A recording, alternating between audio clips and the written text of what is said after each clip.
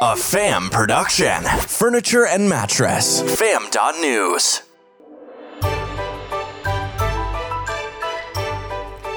The 7-week quarantine goes into effect in China.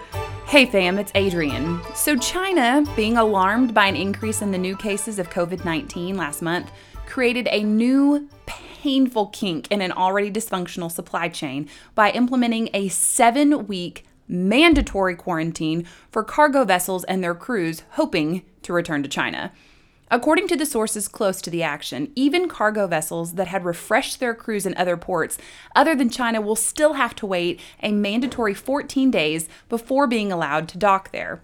In attempts to be compliant, most cargo vessels were forced to reroute their ships, which further added time delays, additional cost, and other constraints to an already severely challenged supply chain.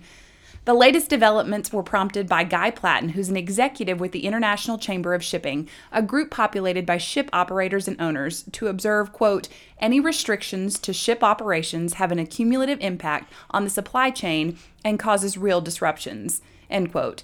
In smaller countries, while disruptive, a move such as this would likely be seen as a tempest in a teapot. But with the footprint as large as China has, and as the world's largest exporter, this could be an entirely new point of pain. As it makes clear it will administer a strict COVID-19 zero policy, covert observers say that the country is enforcing the policy with measures some have called borderline brutal.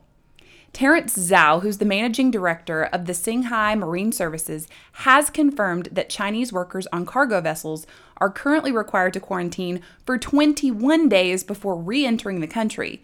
But before they do, they must also spend an additional 14 days at their port of arrival, followed by an additional 2-week quarantine before returning to their homes and families. Earlier, thousands of factory workers were virtually held in lockdown at the factories, day and night. Stories of government roadblocks, schools being shut down, flights and train services canceled, and other equally stringent methods abound. Recently, Mongolia locked nearly 10,000 tourists in hotels for 2 weeks in hopes of quelling a new outbreak of the virus. This was followed by a handful of drugstores in Beijing losing their business credentials taken away for selling medicine to customers without entering their contact information in a government-mandated virus tracking database. Perhaps the biggest roundup of citizens occurred a few weeks ago when local authorities rounded up more than 34,000 people visiting the Shanghai Disneyland and ordered them to undergo mandatory testing for the COVID virus.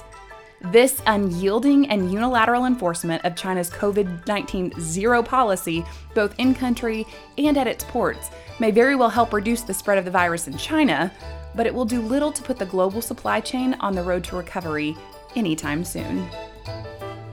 For more podcasts and audio stories, head over to fam.news. Be sure to subscribe and leave a review wherever you get your podcasts.